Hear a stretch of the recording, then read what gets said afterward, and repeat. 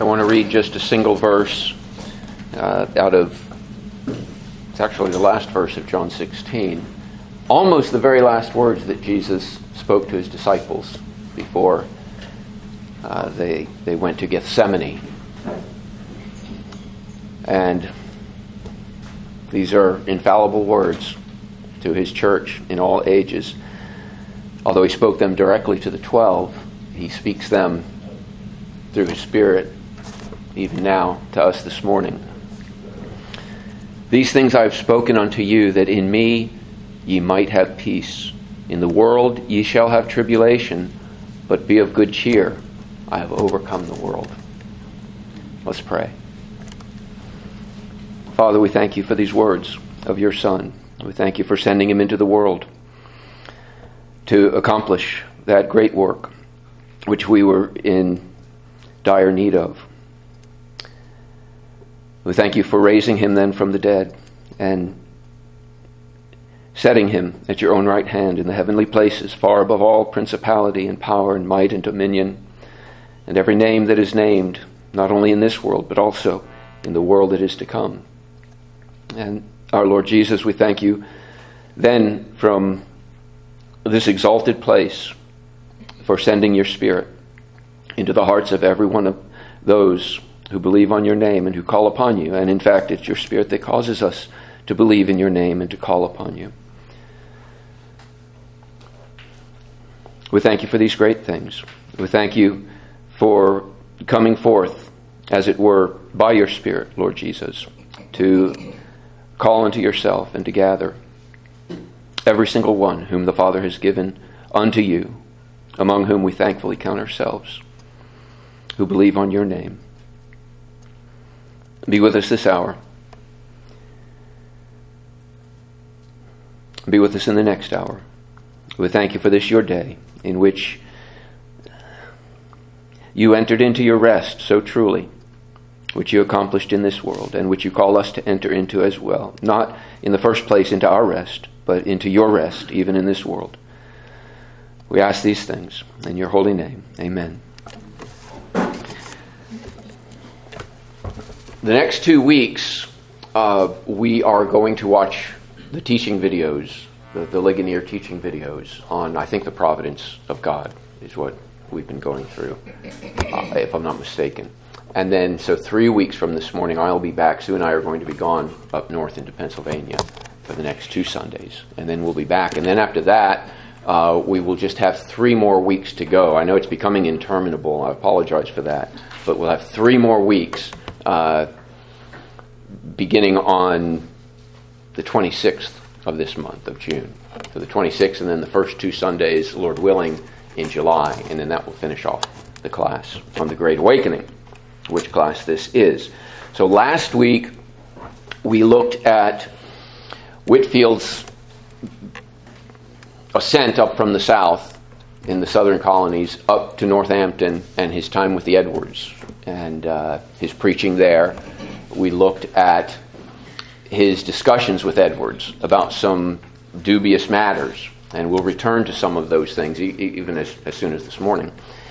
And then Whitfield's departure and his return back to England. But before he left, remember, he met with Tennant in New Brunswick, Gilbert Tennant, and placed this request before him that he would go and preach in all of the churches that Whitfield himself had preached in, to follow up in kind of an apostolic manner. I mean, you see this in the book of Acts as well, with Paul revisiting all the churches that he had first gone to and sown seeds. So Tennant did this, and with wonderful gospel success. We didn't do anything but really touch the fringes of it. There's so much more to look into. And again, I warmly recommend that 19th century book to you, which is in print today through the banner, The Great Awakening by Joseph Tracy, which is just full of the narratives that we're going through in this class, and many, many, many more.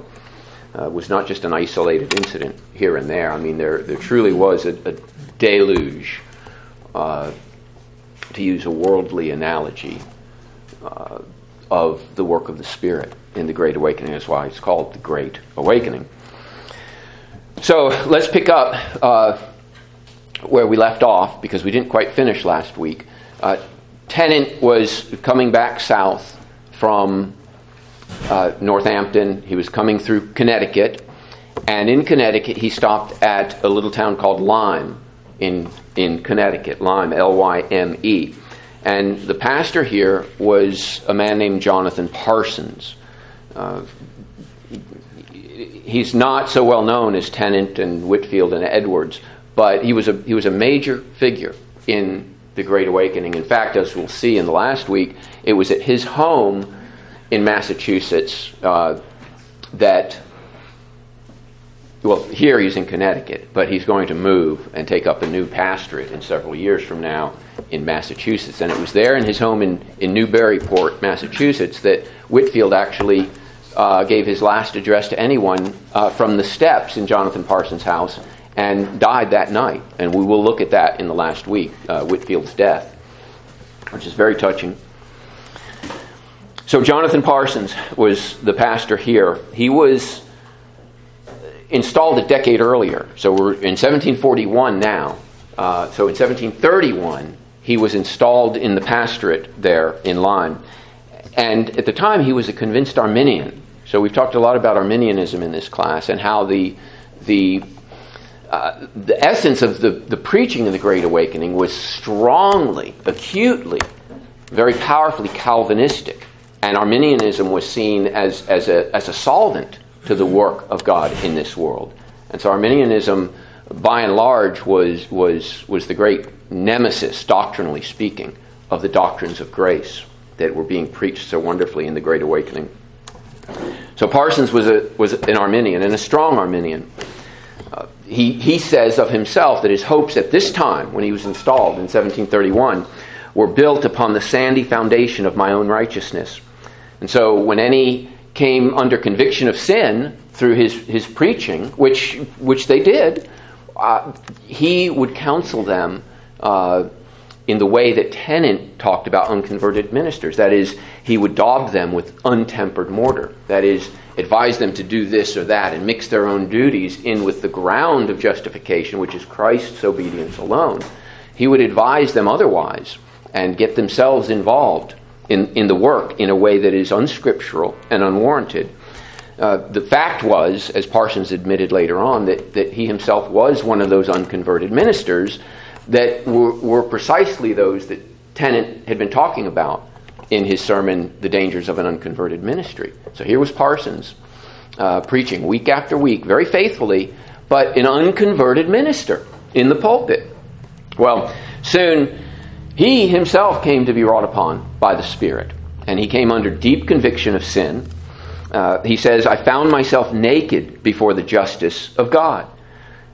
He saw how polluted his own works were, how polluted his works were with self-interested motives. This is something that the Spirit begins to reveal to us. We think we're going along fine, we're doing these things, we're having a sense of maybe, again, to use an earthly analogy, kind of climbing the ladder, the rungs of the ladder upward to gain God's approval in some way. Even if formally we reject that kind of thinking, instinctively, that's how we're wired. That's naturally how the natural mind thinks. It's like, oh, God must be more pleased with me today than he was yesterday because I've prayed a little more today, or I've denied myself a little more today.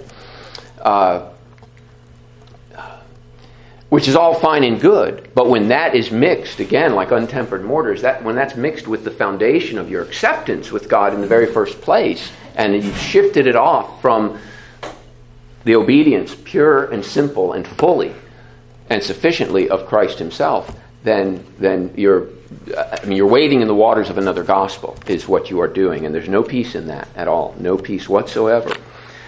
Well, this was Parsons' condition. Found myself naked before the justice of God. And the discovery, he said, was so striking that he thought everyone that saw him could see right through him. He said, everyone that saw me, I thought, must see my wretchedness. That's how he felt. And that's often how when a man comes under conviction of sin, he feels like everybody sees him. You may have experienced this. It's a very experimental fact that this is how men feel. Well, he continued in this condition, struggling to find peace in his own works, and yet becoming convinced that there was nothing in his own works that could gain God's favor. Until one morning, he says at home, he was leaving his study to go and begin family worship with his wife and children. And at that point, he says, as I was going to begin this, my struggles were all hushed in a moment. I saw the justice of God, not against himself, which is what he had been feeling, but fully satisfied in Christ, and how how Christ could save the chief of sinners. So he had this new apprehension, to use the words of Jonathan Edwards, this new apprehension of Jesus Christ and his sufficiency. And it was suddenly, it was wrought in his heart by the Spirit. And his Arminian principles, he said, just lost their power. There was nothing to them suddenly. He became a Calvinist, as it were, the moment that he saw the justice of God fully satisfied in the death and the propitiation of Christ. He says, now, I turned quite about in the most important doctrines of the Christian religion. Namely, like Paul says, not of him that willeth or him that runneth, but of him that showeth mercy. I mean, suddenly God became the center of all of his theology. So his preaching, too, now turned quite about. And he began preaching earnestly the doctrines of grace. His congregation was immediately stirred up against him. They had been satisfied with what they had been hearing. And suddenly now here's a man earnestly on fire with the gospel of Jesus Christ. And they're becoming offended because he's preaching closely, again, in that style of the old Puritans, of Thomas Hooker and John Flavel and so forth. And the way, in fact, that Whitefield and Tennant and Edwards were preaching. Now Parsons became one of them. And his congregation was very upset. Very much, if you remember, like Frelinghuysen in Raritan, how his congregation was stirred up against him, and they even locked him out of the doors of his own churches. He had 4 churches, 2 of them locked their doors as he traveled around. He couldn't even get in. Well, this was very much the scenario that we find with Parsons at his church in Lyme, Connecticut at this time. Well, unlike Frelinghuysen, who we have great cause to admire, unlike Frelinghuysen, Parsons gave in to the pressure.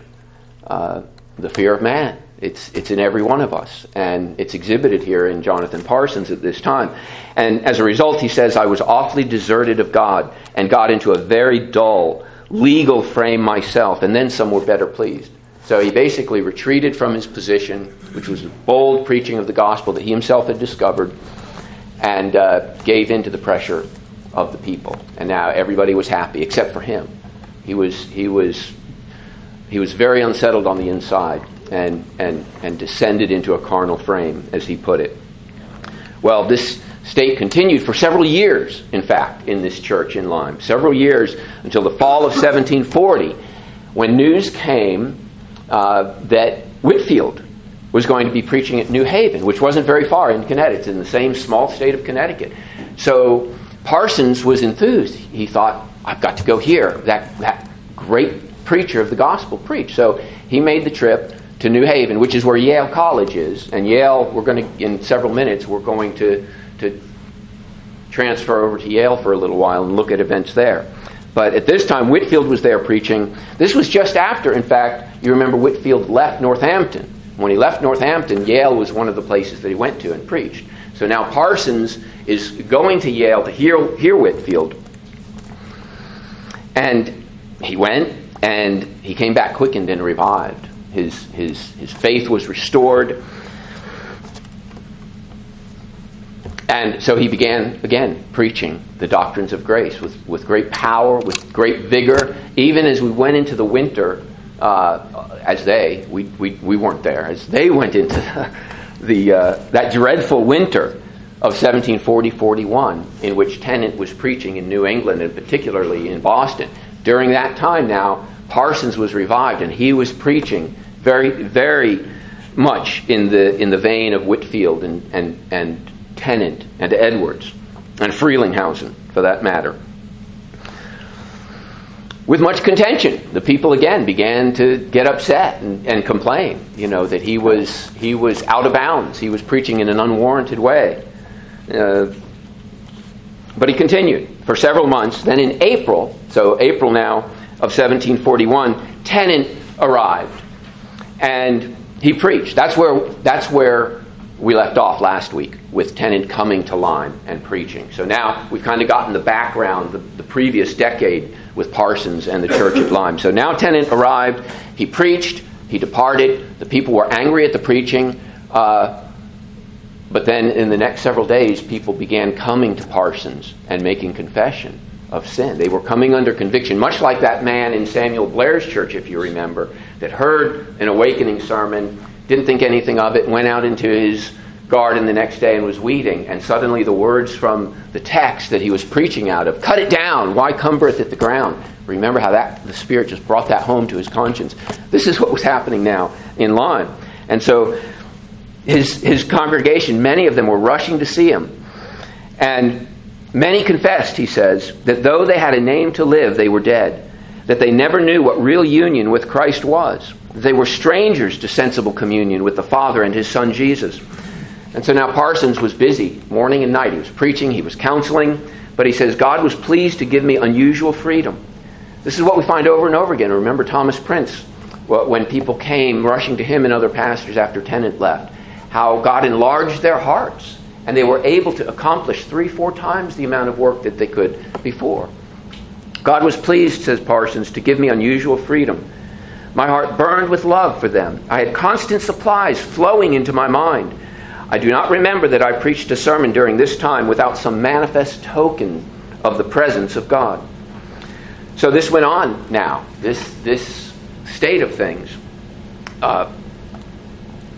all through the summer of 1741 into the fall. The number, he says, was daily increasing of those now filled with great joy and comfort. And we had some special seasons of divine influence at that time. Some special seasons of divine influence at that time. And then he says this, but now I cannot pass over our Pentecost. Now I cannot pass over our Pentecost on the 11th day of October. It was a communion Sunday. And the text that he chose was out of Psalm 2. Kiss the Son, lest he be angry, and you perish from the way, when his wrath is kindled but a little. Blessed are all who take refuge in him. He preached the sermon when it was over. He came down from the pulpit to the communion table and offered a few words, very much like we have here every week on Sunday morning. Coming down from the pulpit to the table and joining the people with the Lord himself in his supper. A wonderful moment. He says he offered a few words concerning, and I mentioned this last week, the mediatorial excellencies and love of Jesus Christ, and invited them to come to him as well as his table. And then he says this was in your handout last week, a little bit abridged. Several cried out at this time of their piercing of the Lord Jesus by their unbelief. So there were still many under conviction of sin, even believers that are becoming aware how little faith they have in the greatness and the sufficiency of Jesus Christ. While many more, he says, put on immortality almost in the look of their faces. I could not but think that the Lord Jesus was come to his table and feasting their souls with his love, discovering his mediatorial glories to them. It looked to me like a resemblance of heaven, where the hosts of angels and glorified saints are forever before the throne, crying, Holy, holy, holy. Many old Christians told me that they had never before seen so much of the glory of the Lord or of the power of the gospel. Several had full assurance, who had been seeking for many years. Now they sat under his shadow with great delight, and his fruit was sweet unto their taste. Well, that's Parsons' account of the work of the Spirit as he preached the gospel in Lyme. Now, as I said before, this was not an isolated occurrence. It wasn't an anomaly. You have similar scenes going on like this all over the colonies, from north all the way down through the south. In Northampton, Edwards was noting, as he says here, I'm quoting Edwards, the great stir that was in the land. Persons in great agonies with a sense of sin and wrath, some so affected with the greatness and the glory of divine things that they were not able to conceal it. And this is where it gets controversial. the affection of their minds overcoming their strength. So you had a great amount of physical, of outward expression that was not anything that people had been used to seeing. And so the great question was, well, what do we do about this? What is the true? What is the false? Because, for obvious reasons, we'll get to this in just a few minutes. His own wife, Sarah Edwards, says this, and again, this is very truncated here. Christ appeared to me as a mighty Savior, taking my heart with all its corruptions under His care and putting it at His feet. This is just evangelical experience. It really is. This should not be extraordinary for us to hear. Taking my heart. I just love this statement. Taking my heart, Jesus Himself, with all its corruptions under His care and putting it at His feet, I was overcome by the sweetness of this assurance and could not forbear weeping aloud. This was, in fact, after she had heard a sermon out of Romans chapter 8. And after the sermon, she said, I just had this strong urge to be alone because she felt this overwhelming sense of God's love, and she didn't want to be there in public. And so she retired to her own room and there just burst forth. And it's just a tremendous thing. Well, Edwards had been observing all of these things very closely, taking notes on them. He says, I observe these things in their beginning, their progress, their issue, and their consequences. So he's becoming something of a theologian of awakening at this point. Undoubtedly, he said, there were imprudences, there were irregularities, as there always will be in this imperfect state. But nonetheless, he says there were clear evidences of a true divine work. If this be not the work of God, I have all my religion to learn over again. I know not what use to make of the Bible. A very emphatic statement by Edwards. Well, not everyone concurred with him. There were the old lights, the old side, the new side. That's in the Presbyterian communion. Among the Congregationalists, they were called old lights and new lights. So the old and the new is consistent here. But in one case, they're side, and the other, they're light. So there was an old light minister who was the rector of Yale at this time. And this was Thomas Clapp. Thomas Clapp, the rector of Yale, which was in New Haven, which we remember both Whitefield and Tennant had come and preached at and caused quite a stir. Well, now, among the old lights, there were Arminian old lights, many of whom were not converted at all. But there were also good, solid, conservative, Calvinist old lights. This was Clapp. Clapp was not an Arminian. He was a Calvinist. He was orthodox on the doctrines of grace. But he had a very conservative bent to him. And he did not see things that he liked going on with all of the commotion. So he disagreed with Edwards on this point. Although he loved Edwards, and we'll see in a minute, there's a little bit of interaction. Well, as I said, Whitefield preached here at Yale. That's when Parsons, in fact, came and heard him preach and was revived. And then Tennant came the following spring. And so there had spread over the whole student body a general and a great awakening, as it was reported at the time. But with it came what Edwards called these imprudences and irregularities, particularly among the young men, the student body. And this is typical in every generation. The real earnest, intense, sometimes over the top in their zeal are the young men, oftentimes. Well, this was the case here at Yale. Students were beginning to denounce ministers as unconverted. Even some of the faculty, they were saying they were unconverted. This was due in part to Tennant's influence, you remember, but very much more due to the influence of another man who looms very large in the Great Awakening, particularly in its waning phase, and that is James Davenport. James Davenport, we have to say some things about James Davenport because his influence was largely responsible for the downgrade and the waning of the influence of the Spirit in what we call the Great Awakening. Joseph Tracy, says this of Davenport: he embodied in himself all the unsafe extravagances into which the revival was running. His influence mainly brought it to a crisis and provoked the opposition which brought it to an end. That's a significant statement. And it makes Davenport a significant figure, along with Edwards and Whitefield and Tennant and others. It makes him a significant figure in the Great Awakening. Well, he had been pastor of a congregational church in Long Island, Southold, Long Island. And he became an itinerant minister, mainly in an attempt to kind of follow in the footsteps of Whitefield and Tennant, who he was greatly influenced by. He wanted to be just like them. And so he went about and he left his church, became an itinerant minister. He traveled for a time with Whitefield. Whitefield, in fact, said of the younger Davenport that he never knew one who kept so close a walk with God. So Whitefield himself had a high estimation of Davenport. Davenport himself, in his own diary, says this: "I find need of continual supplies of grace and strength from above, that I may maintain a close walk with God and do no hurt to religion or to my own soul." Well, that is in fact what he did end up doing: hurt to his own soul and hurt to the cause of the faith of Christ. He did great harm to it. But you see the sincerity and this earnestness here.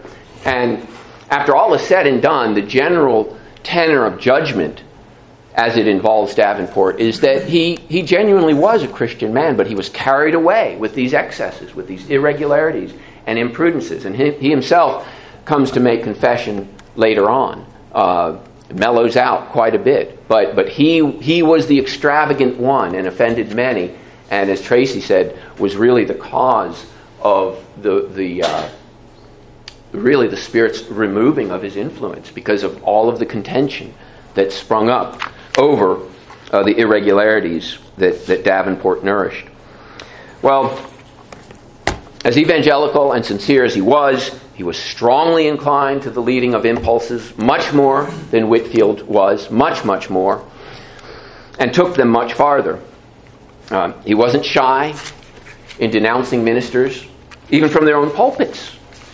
And he actually did this in New Haven. So now we come to New Haven and Yale in September of 1741. It was commencement week at Yale. Davenport had been invited by the minister of the university church there. All the students were required to attend in this church. And so here, all these young men on fire, and here comes Davenport into the pulpit, and he promptly denounced the minister that invited him there as a wolf in sheep's clothing. I mean, incredible gall. And he encouraged the students to leave and form a pure congregation. Well, that's what they did. And here's a contemporary description of their late night meetings. They would meet late at night. Some were praying, some exhorting and terrifying, some singing, some screaming, some crying, some laughing, some scolding, which made the most amazing confusion that ever was heard. So, we can go to churches this morning and see the same thing. It's not limited to this period of time. It's just this charismatic impulse, this desire for an intense experience with God that disattaches itself from the ground of the good order in the Word of God. We don't reject it all as being only the product of unconverted souls. We don't. Many are unconverted, but not all. And it's a dangerous thing to say that they all are just outside of the camp of the church. Again, in many cases that is the case, but in not every case. This is where Edwards brings the balance for us. Well, Clapp had enough. Rector Clapp. This had gone way overboard. And so he laid down this rule: if any student of this college shall say that the rector, the trustees, or the tutors are hypocrites, carnal, or unconverted men, he shall for the first offense make public confession, and for the second offense be expelled. Well, this is exactly the rule that we'll see next time in 3 weeks that Brainerd fell victim to. Brainerd himself got caught up in the Davenport excitement, and he was found guilty of an offense of calling one of the faculty members unconverted, a graceless soul, in fact. So we'll come to that soon enough, but we'll leave that for now. It was in this atmosphere, all riled up with turmoil and controversy, that Commencement Day came. Commencement Day, 1741, September, at Yale College.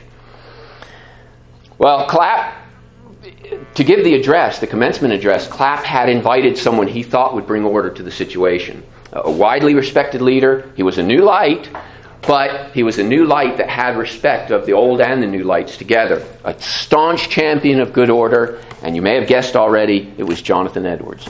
So Jonathan Edwards is there for the commencement address, invited by none other than Rector Clapp himself. Edwards stood before the faculty and the student body, and Brainerd was among them. So here's Brainerd's first taste of hearing the theology and the preaching of Jonathan Edwards. The stated subject of the address was the distinguishing marks of a work of the Spirit of God applied to that uncommon operation that has lately appeared on the minds of many of the people of New England. That's the whole title.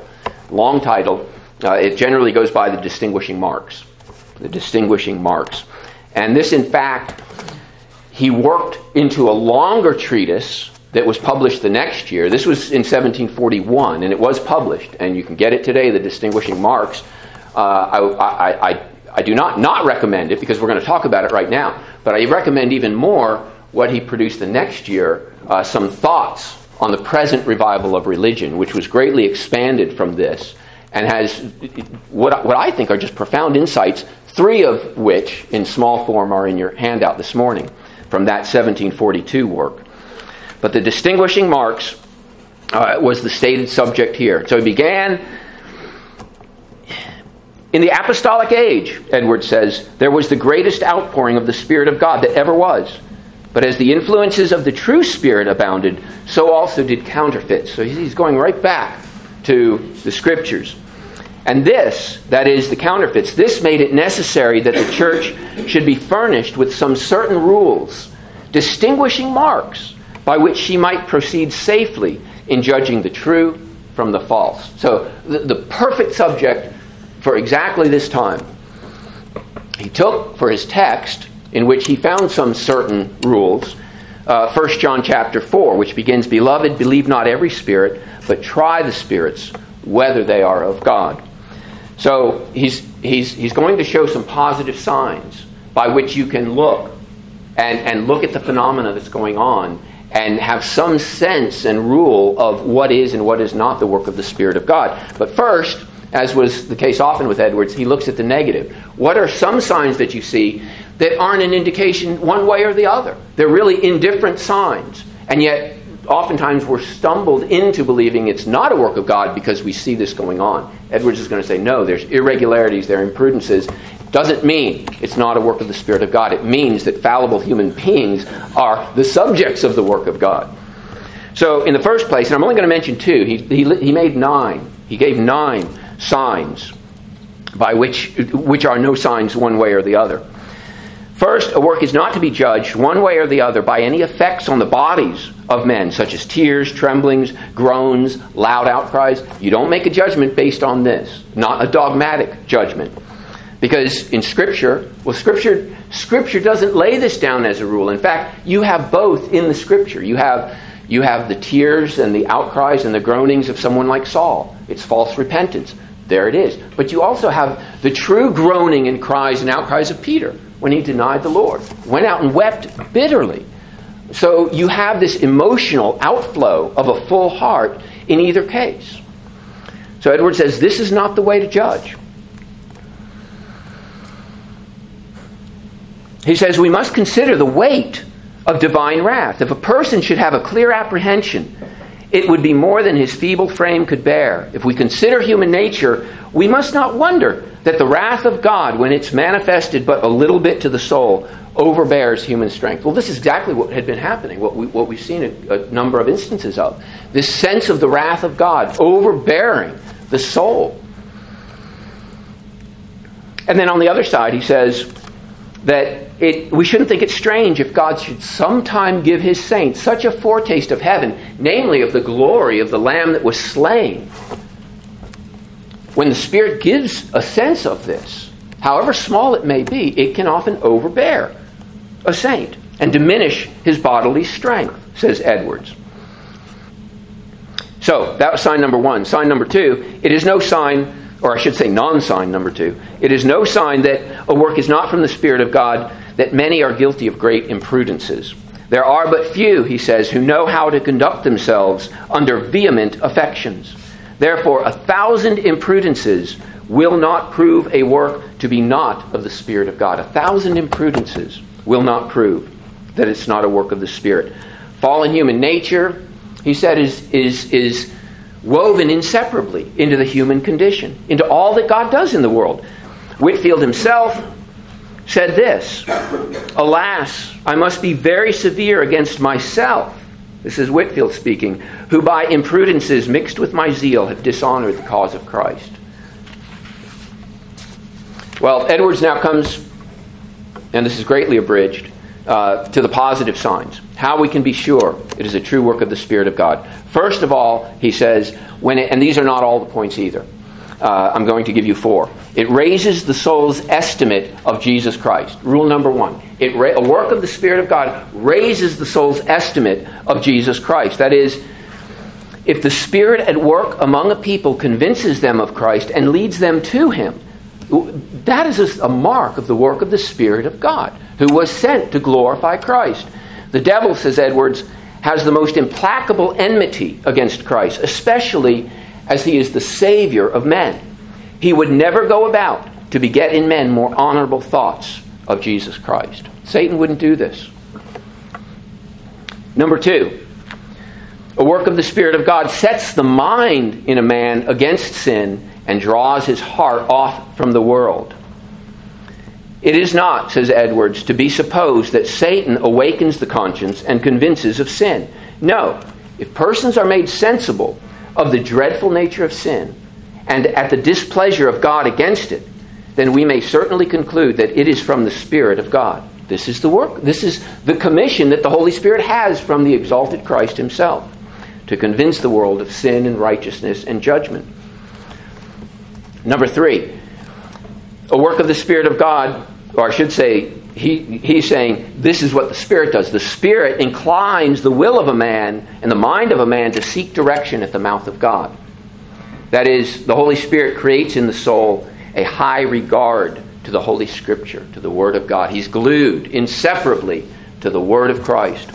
The devil, says Edwards, would never beget a regard to that divine Word that God has given to His church for all ages.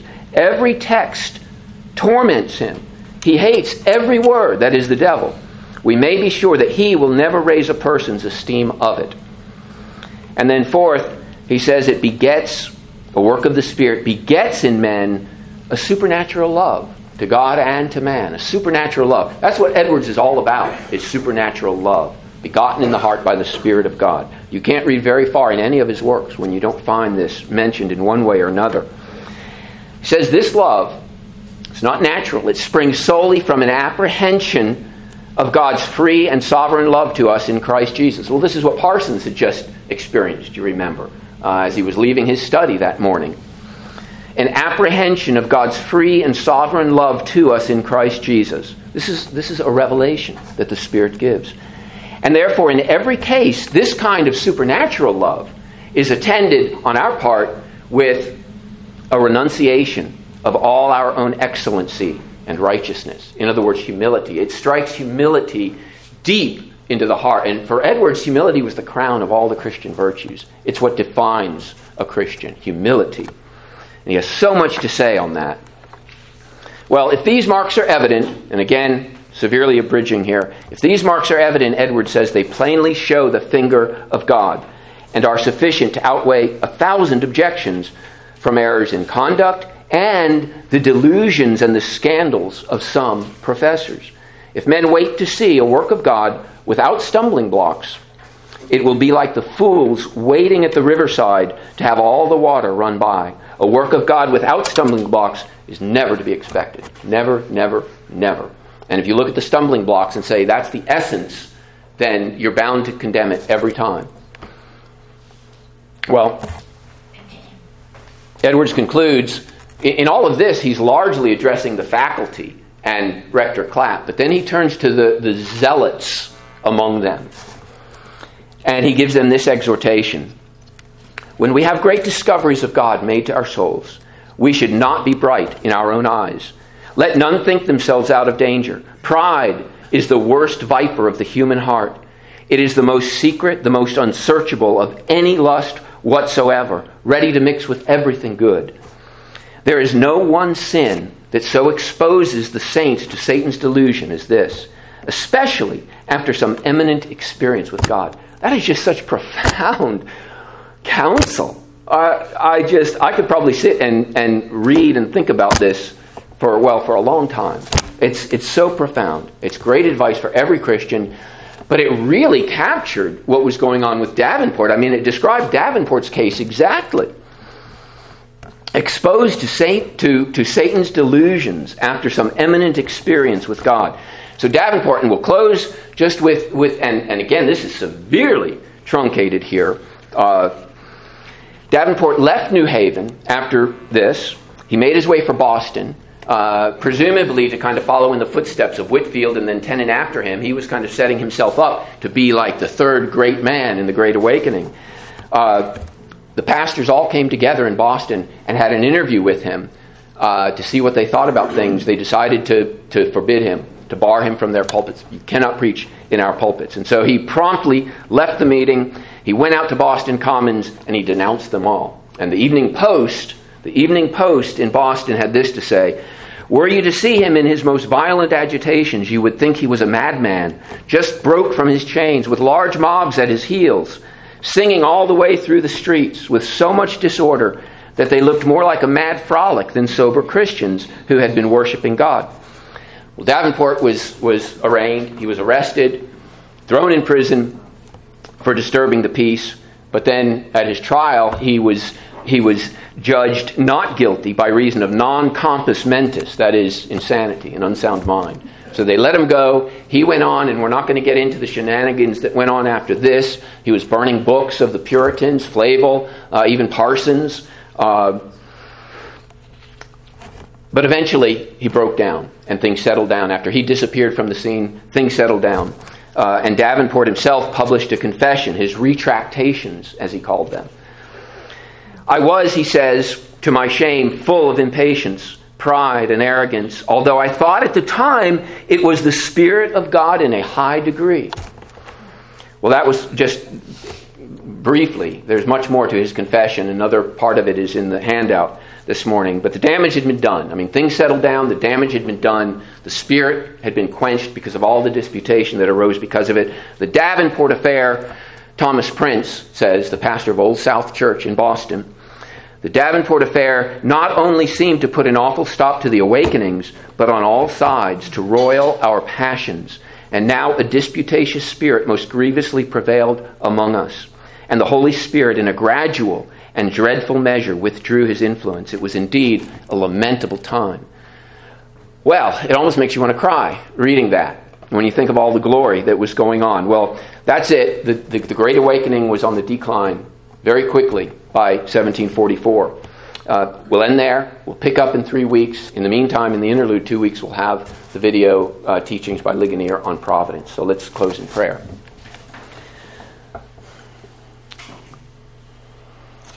Keep us, O Lord, in your bosom, through Jesus Christ, our Lord. Be with us. Attend our worship, our singing, the preaching that is preached, and as we hear it. And be with us, Lord Jesus, in your supper, as you promised. And fill us with fear and trembling and awe at your majesty and your all-sufficiency for your saints, for your church, until you bring us home safely. In your great name we pray. Amen.